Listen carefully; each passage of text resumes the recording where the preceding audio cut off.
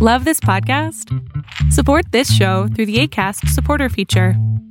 It's up to you how much you give, and there's no regular commitment.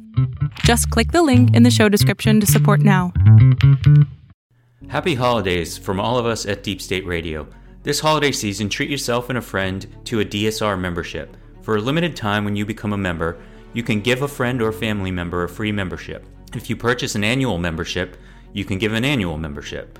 When you purchase a monthly membership, you can give a monthly membership. Members receive exclusive bonus content, access to our member Slack community, an ad-free listening experience, and access to our bi-weekly Notes from the Sub-Basement, our members-only content written twice per week by host David Rothkopf. Act now and take $20 off an annual membership or $2 off a monthly membership. Visit bit.ly/DSR member and use code HOLIDAY2021 at checkout. That's bit.ly/DSR member and code HOLIDAY2021. Thank you.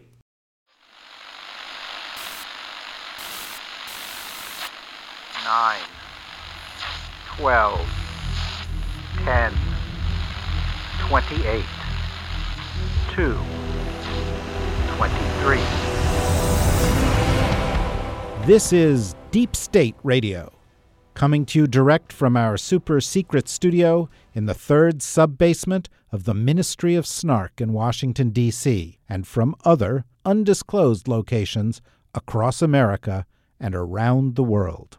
Hello and welcome to a special holiday episode of the podcast. I am David Rothkopf, your host, and I am here in our nation's capital, Washington, D.C., joined on the podcast by two of the wisest commentators on the Washington scene, both from the Washington Post, E.J. Dionne and Jen Rubin. Hi, guys. How are you? Great to be with you and Jen. Terrific to be here. I want to look back at the year, and there are a few things I would like to look back at, but obviously the place we start is at the beginning of the year with January 6th. And I'd just like to ask a kind of an open-ended question. Given the events of January 6th, how are we doing? You know, how do we respond to those events, Jen?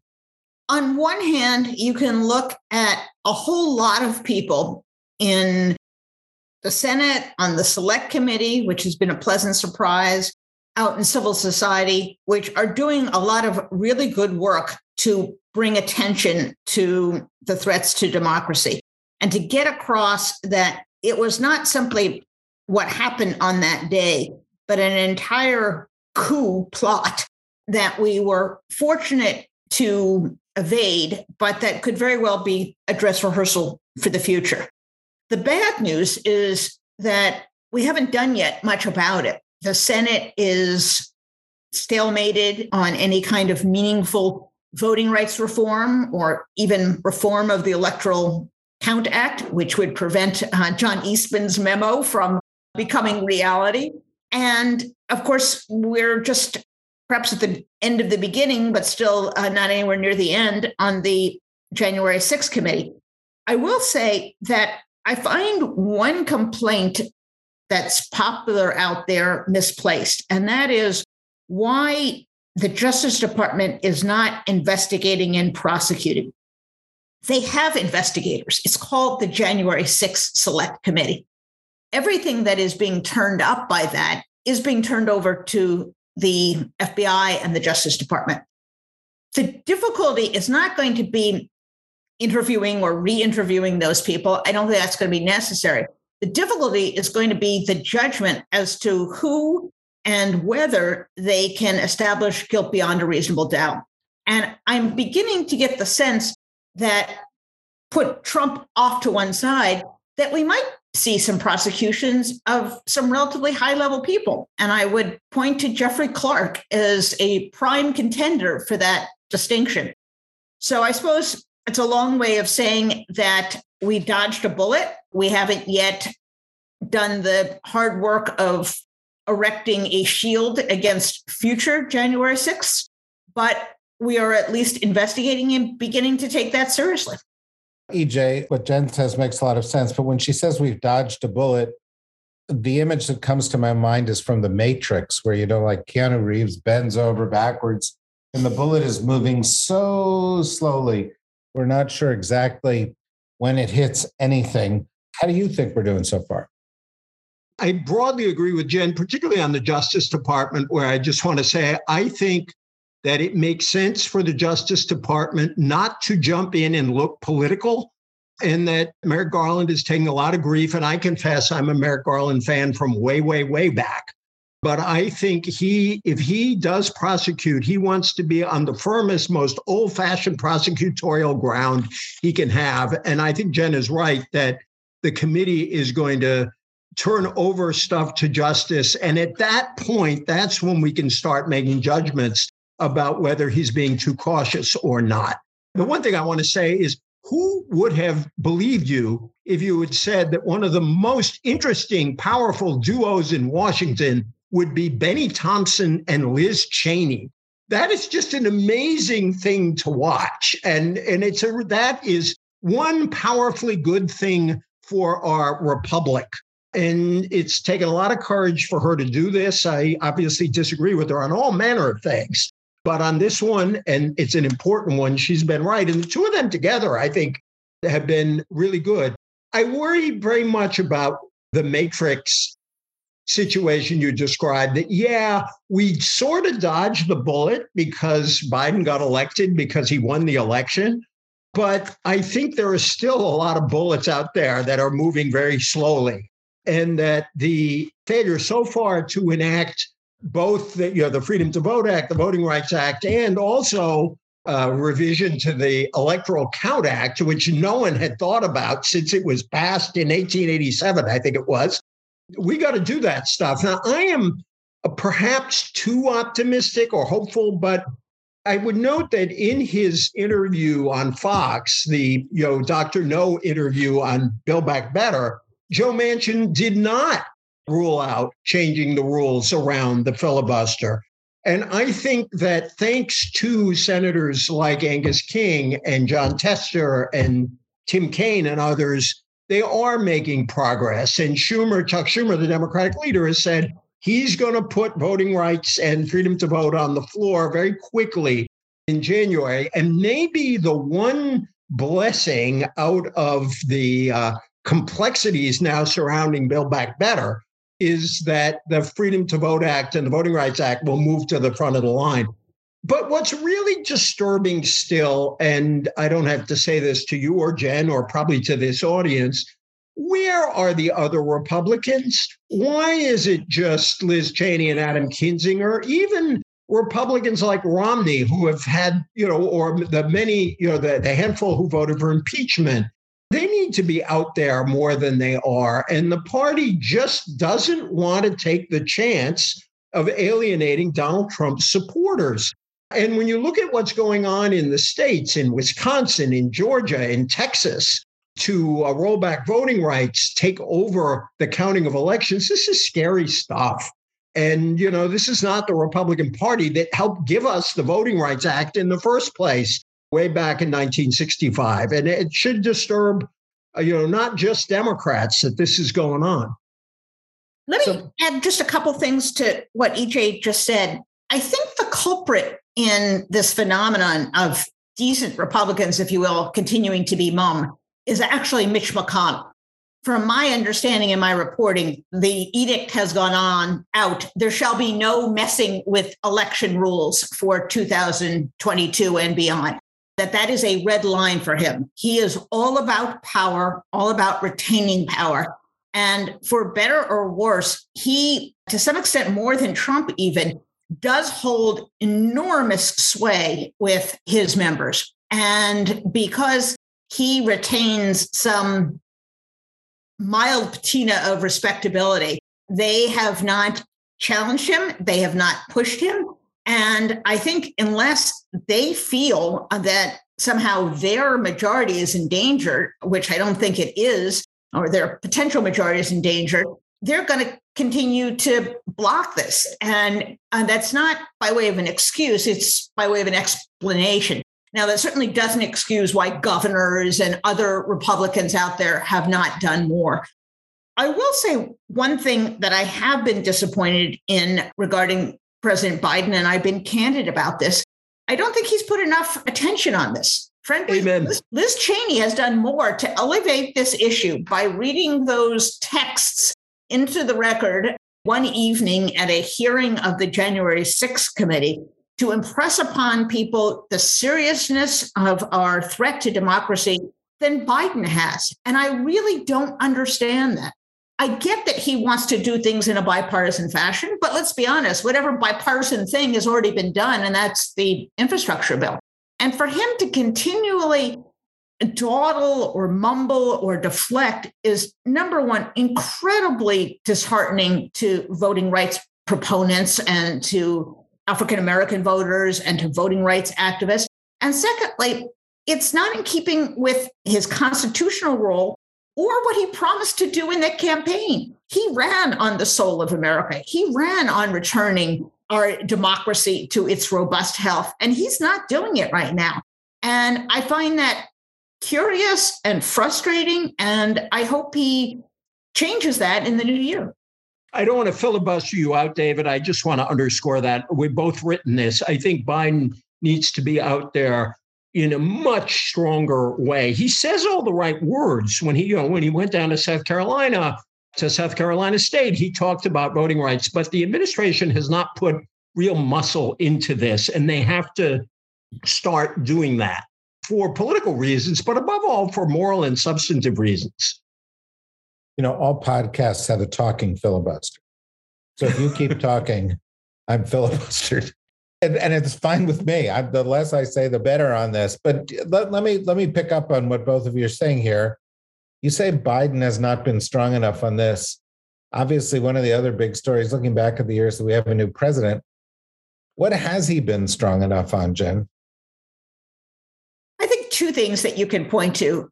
First of all, I don't think he has gotten enough credit for the American Rescue Plan and the infrastructure plan, both of which I think are setting the economy up for what I would call not the Goldilocks economy, but the Candide economy, the best of all worlds, which is continued robust growth with the hope that Powell will keep inflation under control.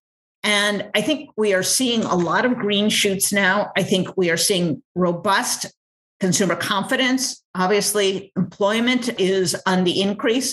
The dollar is very strong. The markets are very strong. Corporate profits are very strong. So despite a lot of caterwauling, and I don't dismiss the seriousness of inflation, he's done a fairly effective job in kind of steering us through this really unprecedented, period of time.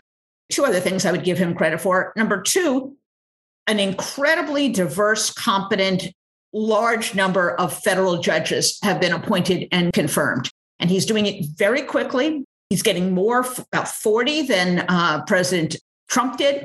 And for that, he deserves credit. And lastly, I think he does deserve credit on COVID.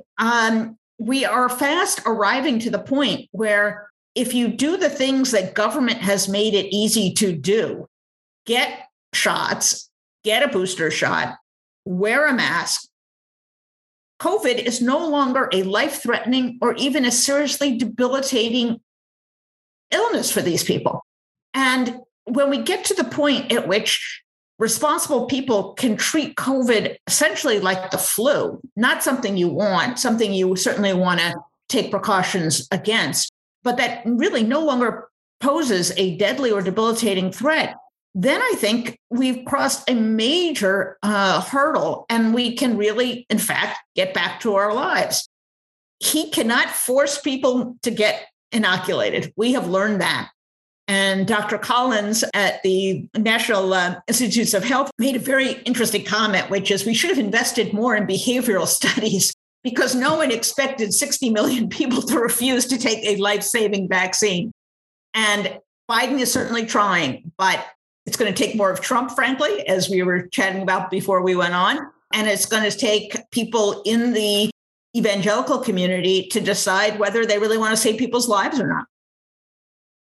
So, EJ, it's the same question, but let me approach it from a different angle because we can all go down a list of accomplishments of the administration so far. Jen mentioned the American Rescue Plan, $1.9 trillion. There was the $1.2 trillion infrastructure plan. That's $3.1 trillion. That's a lot. It's probably 6 million new jobs that have been created. The economy has come back. There are these 40 new judges that have been appointed. A lot of Trump executive orders were undone. We re-entered the WHO. We re-entered the Paris Accords. We ended the 20-year catastrophe of the Afghanistan war. But Biden's approval ratings are kind of low. And it raises the question, can you be an effective president and not a strong president? EJ, how is that possible? That's an interesting way to cast a question. Let me just underscore, I agree with the list. And a couple of things in the rescue plan, and we'll get to Build Back Better at some point, I'm sure. But the original rescue plan, passing an expanded child tax credit is a huge deal. And it's cut child poverty by an estimated 40%. And somehow or other, we can't let that go. Somehow or other, Joe Manchin has to be persuaded to do something in that direction, in my view.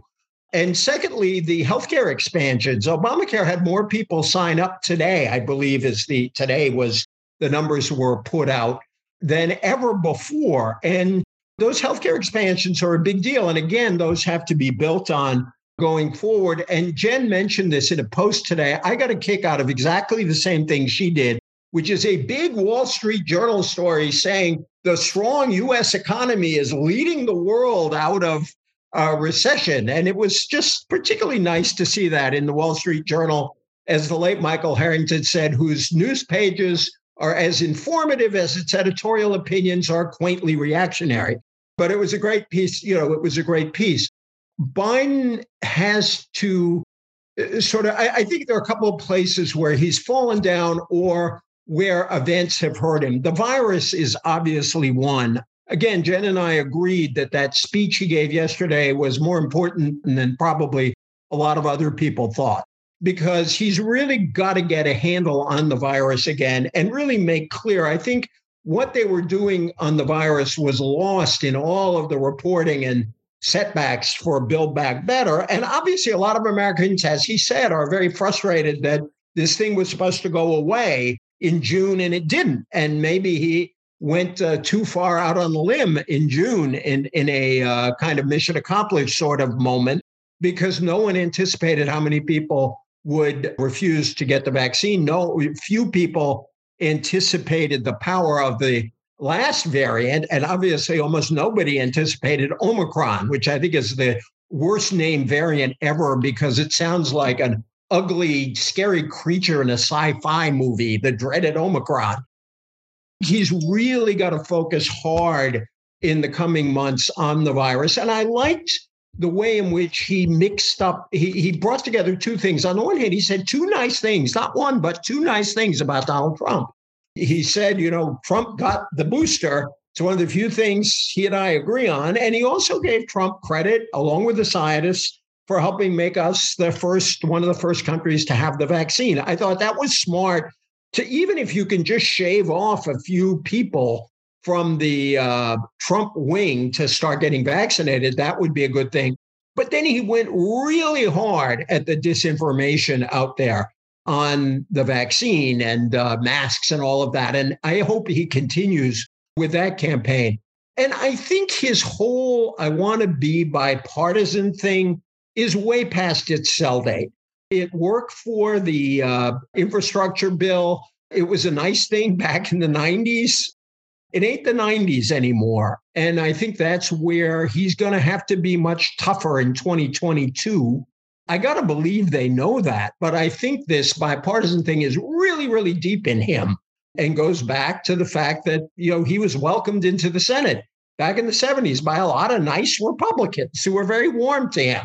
But I wish some of those folks like Mac Mathias were still around, but alas, they're not. I have an unusual take on presidential popularity.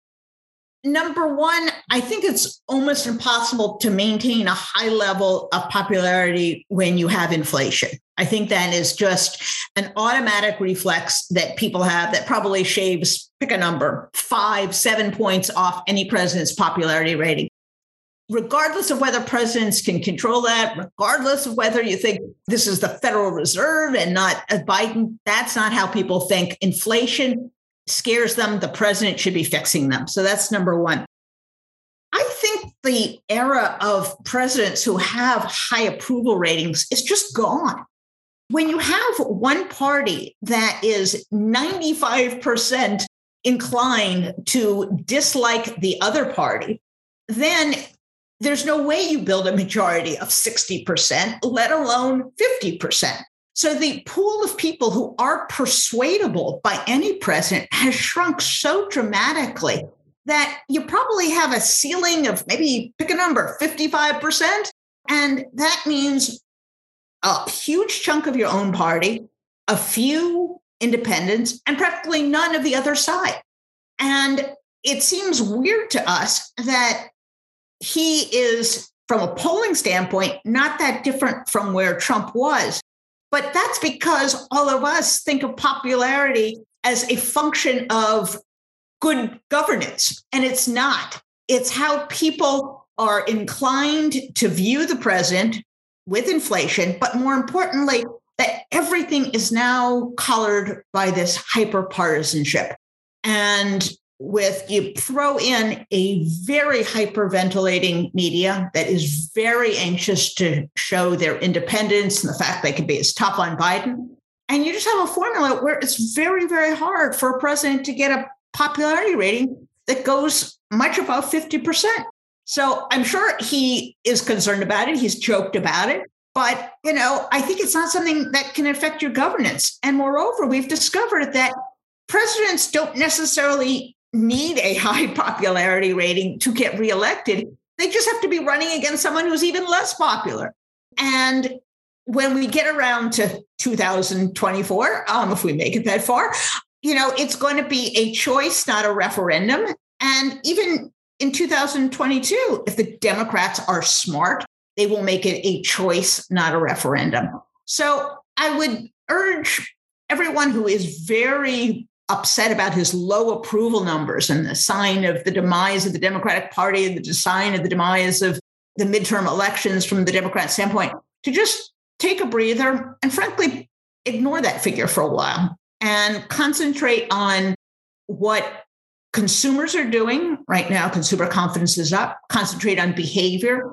Concentrate on what he has done. And frankly, we haven't talked at all about national security policy, which I also think has been underrated. So I think, frankly, presidential popularity is very much a function of polarization and news coverage, and trying to boost it up by doing a lot of fancy messaging thing probably isn't going to get you very far.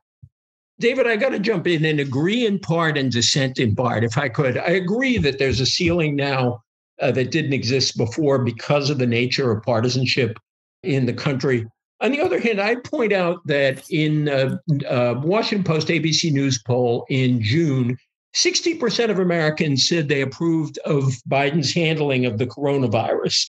That's down to the high 40s. So there's about a 2-point margin negative right now. That's a lot of movement downward. But let's say overall approval, let's accept Jen's number. It may be a little higher, but let's accept 55 is the ceiling. He's a long way from that now. And that 41 or 42 or 43, whatever the right number is, that's a real problem for him. It's a problem for the Democrats in the midterm elections. And if you look at the polling on the midterms right now, which are almost a year away, but nonetheless, it's not good for the Democrats right now. He's got to get his numbers up for the Democrats to have any chance at all of holding on to the House, which is going to be really difficult, and the Senate, which is a little bit easier. But the second point is, I am really, really worried about disenchantment, disillusionment, and demobilization on the part of Democrats, particularly younger Democrats. And the fact that it's taken so long and been such an ugly process to pass Build Back Better is, I think, or the fact that we have not yet reached a conclusion on voting rights. There are a lot of young voters who say, is this worth it? People who love politics the way we do can say, quote Max Weber, like Georgia Will and I like to do, politics is the long, slow, boring of hard boards. But that sure ain't exciting to anybody. And right now, I think people have to face up to that disillusionment. And if it stays like this, the Republicans absolutely will win a landslide in 2022. So you really have to show some real progress on some of this agenda and take the fight to the other side. Otherwise, I think this demobilization will continue right through 2022. Yeah, just one small caveat, and that is that if the economy does improve, without doing anything else, Biden's numbers will come up a bit. Now, whether that's enough in and of itself, I don't know. But EJ makes a point which I strongly endorse, and that is right now, I would argue that voting rights reform, democracy reform is much more important on the calendar than doing Build Back Better. Build Back Better may get done in some fashion, whether it looks like Build Back Better or whether it's just a hodgepodge of a few things. But voting rights reform, if that is not accomplished, I think the base is going to be entirely demoralized. And African-American voters in particular, that is not a group where we've already, frankly, seen some erosion in male Black voters for the Democratic Party that they can afford to depress and to leave unenergized for 2022. So at this point, both for policy reasons and political reasons, and certainly constitutional reasons, I would place a much higher priority come January on getting something on voting rights, even if it's just defensive, even if it's just to protect from vote rigging, from the John Eastman political shenanigans that might steal a presidential election. This is normally the point in the podcast where we take a very brief break and say goodbye to the people who have been listening for free. And then we continue on for 10 or 15 minutes more for the people who are members. But this is our last podcast before Christmas. And so I'm not going to take a break here, and I'm going to let everybody continue on to the end. And if you feel a lot of gratitude for that, even though you've been listening for free, then become a member. That's the thing to do. That's a useful Christmas gift that you can give us.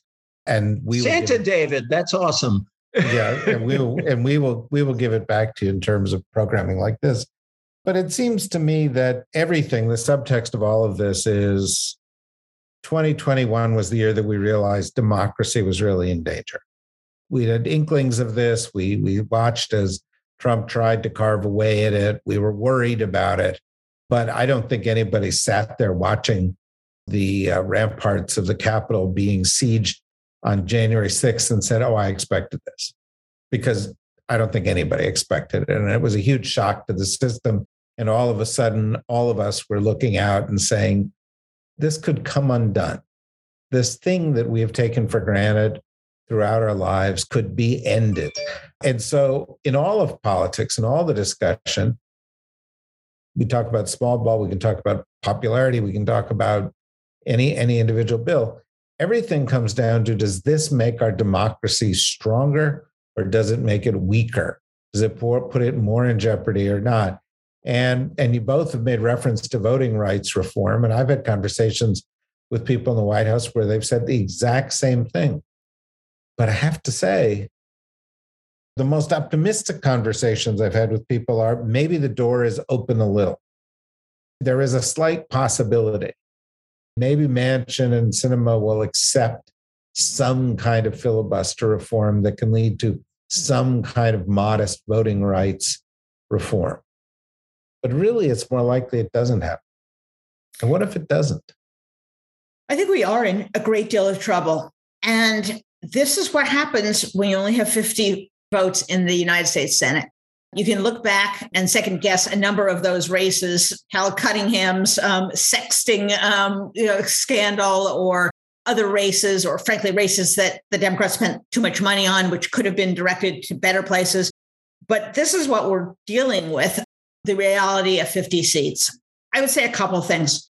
First of all, I confess that when Trump lost, and again, when January 6th happened, I had the same reaction, which is, okay, now the bubble is burst. Okay, now people are going to come to their senses. And what we have found is that the MAGA cult and the information silo that these people exist in is so profoundly strong that it will endure or, in fact, grow in some kind of sci-fi sense, sucking up all of these defeats and continue to grow and to grow and to grow.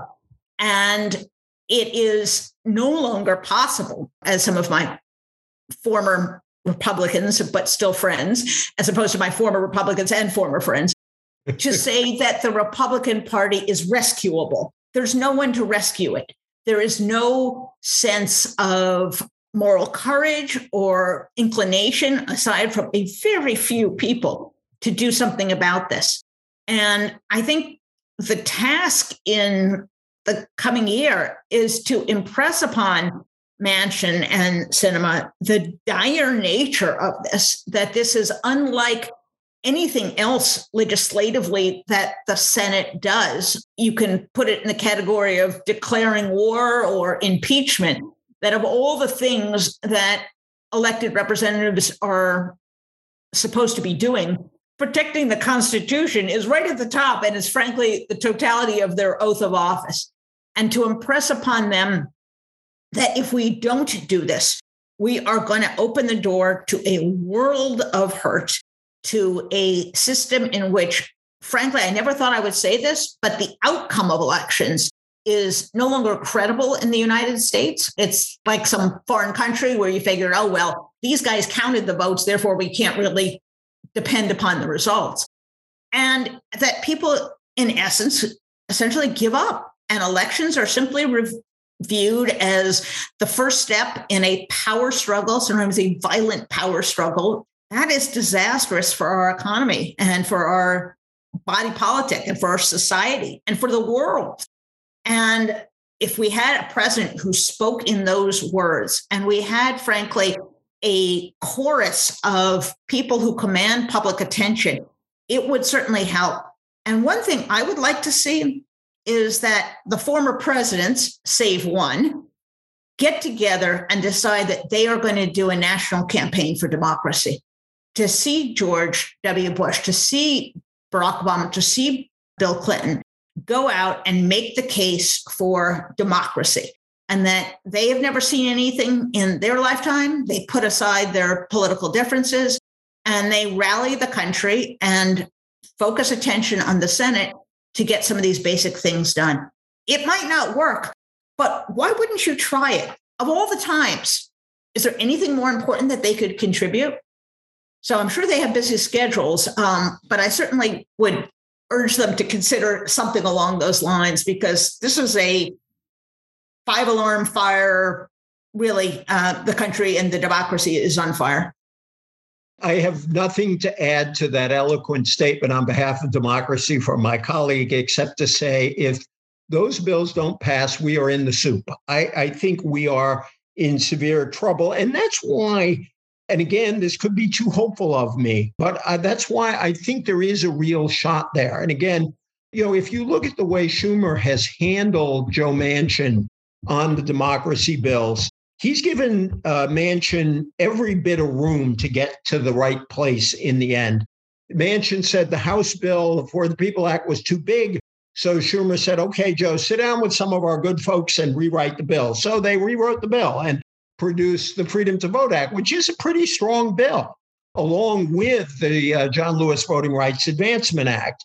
Then Manchin said, I want this to pass with the Republicans. And Schumer said, okay, go visit with the Republicans. I'd love to pass these bills with Republicans. And when the votes came, there were no Republicans for Freedom to Vote and Lisa Murkowski alone for the John Lewis Voting Rights Act. So now it's, okay, Joe, what can you do about the filibuster? So now you have a process where the argument is not, let's carve out something for voting rights. The argument is the Senate has become dysfunctional. These rules don't work anymore. So if you want to restore what you think of as the old Senate, we need new rules. It's very Burkean that you need reform to conserve. And I still hope, and we haven't heard much from Sinema on this, and most of her, what she said is in a way even more negative on changing the rules than Manchin.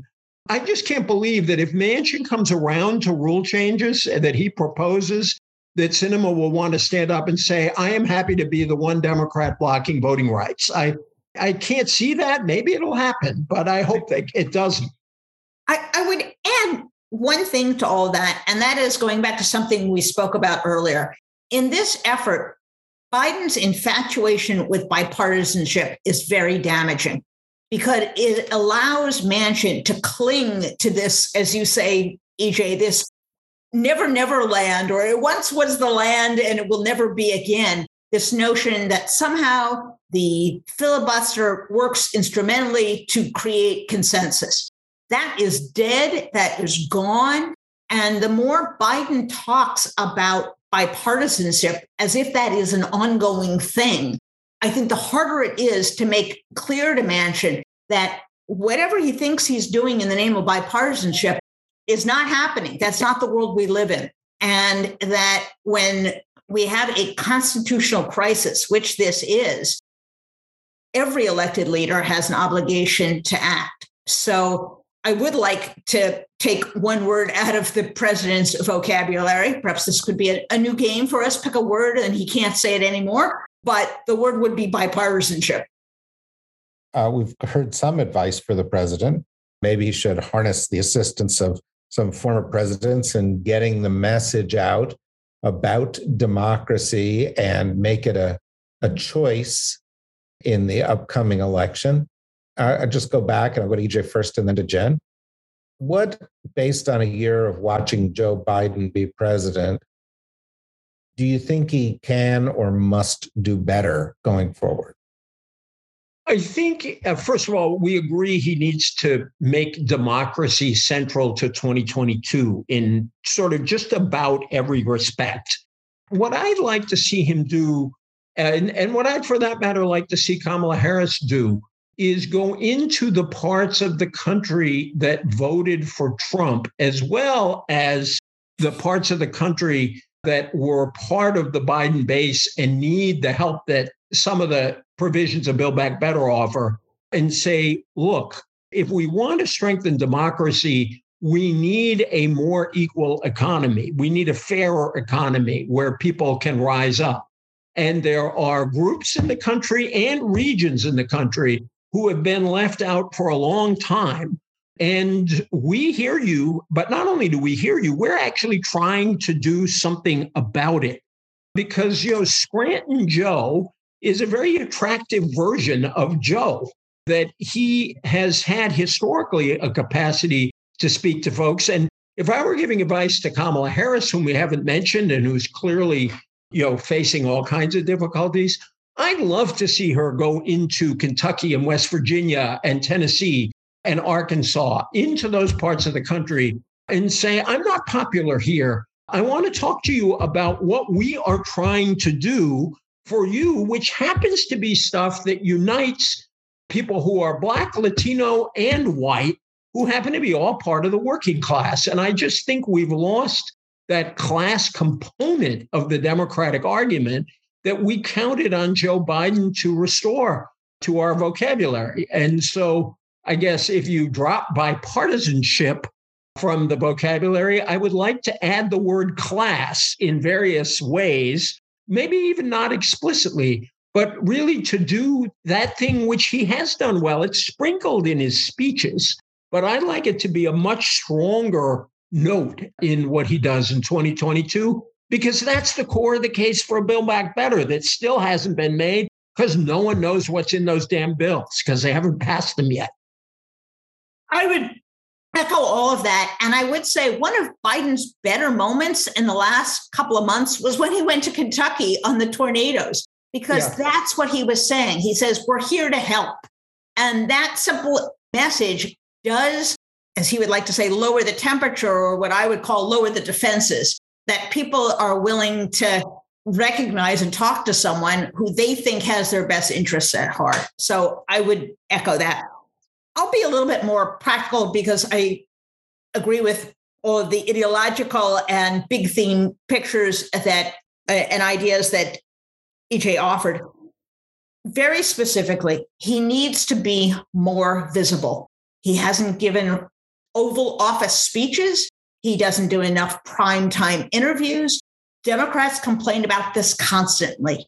We never see him. And there has to be a better medium between what we've seen in this past year and Trump, who, was in our faces constantly. He has to be a bigger presence in the public dialogue. And I would say when he does that, he has to be shorter. His ongoing weaving through, history and the details of every bill make him a very ineffective communicator when he does go out, because after about 10 minutes, even I get bored and tune out, and which is hard to do. And third, he has to be more pointed. And that's what we've been talking about. To make elections are choices. Democracy is in danger. He's got to identify what the issues are, who's on what side, and offer himself as a solution. Frankly, the fact that the Democrats have not been able to make hay out of the fact that Republicans don't want to change the tax code or the laws so that the IRS can collect what is already owed, and doesn't want to change the tax laws to force 55 corporations that are paying nothing. The fact they haven't made that a cornerstone of their messaging is political malpractice. That's the kind of stuff that they should be focused on. We're for the little guy. And this goes to EJ's point. He's got to get into some fisticuffs. He's got to, I realize he's trying to get a lot of things, corporations to do all sorts of things for him, fix the supply chain. But, he needs some good counterpunching, and he needs some targets for a little bit of righteous anger. One of the things he rarely talks about is we have record historic corporate profits. And these are the same people who are lobbying against Build Back Better and lobbying against extending the child tax credit. This has to be the fire in the belly that Biden returns to. And I think he shouldn't be afraid of being a little angry at some of these forces, but being the fighter on behalf of this great middle of America. So more Biden, shorter Biden, and more pointed Biden is what I would like to see. Just a 22nd edition, our colleague Greg Sargent has a very good piece up on the Post right at the moment about a report done on the Virginia election. 9% of the electorate, according to this report, if I remember the number right, were Biden-Youngkin voters. Democrats desperately have to get the education issue back. And it's not about critical race theory. It's about a real disillusionment a lot of people parents had during the pandemic. And we can argue about what went on and what should have been done. But when Democrats lose the education issue, they lose elections. George W. Bush got a handle on the education issue, and Glenn Youngkin got a handle on the education issue. And you can criticize Youngkin for all kinds of things he said, particularly about critical race theory, but he spoke to some upset out there. Michelle Goldberg over at the New York Times had a very good piece on Randy Weingarten, the head of the AFT, in the Times. That issue, I think, is really alive in the country. And when Democrats lose control of it, they're in trouble. You raise an interesting point here in conclusion there, and that is that as much as we think that January 6th and the assault on democracy and Trump may have changed American politics, COVID may have too. Yes. And we're not really sure the degree to which COVID has. For those of you who don't recognize my voice, I'm David Rothkopf. I'm the host of this podcast, and I've said almost nothing during the course of the past 45 minutes because I really enjoy listening to Jen and to EJ, and I think that all of you will. It is the easiest job in the world hosting a discussion like this because you both have provided so many substantive points, but also, frankly, because I agree with all of those points. Really, Jen's last point, which is to say, in other words, that in a world of choices as stark as those we face, nuance and splitting the difference may not be the right answer. We've got to make clear what those choices are and then stand up strongly for them. Both of you do that every time you set pen to paper, and we are grateful for it. We're grateful for your joining us. This is the last podcast we are doing this year. And unless there is some cataclysm next week, and of course, it's always possible there's a cataclysm next week, but otherwise we will be back right after with a new and expanded schedule. Until then, we hope you have a happy holidays, a happy new year, and that you all make an effort to stay healthy, because it's very hard to. I think here in DC, the infection rate with COVID has gone up 440% in the past 2 weeks. So be careful out there. Take care of yourselves. We need you back. And thank you, Jen. Thank you, EJ. Thank you, everybody, for listening. Merry Christmas, Happy New Year, and we'll talk to you soon. Bye.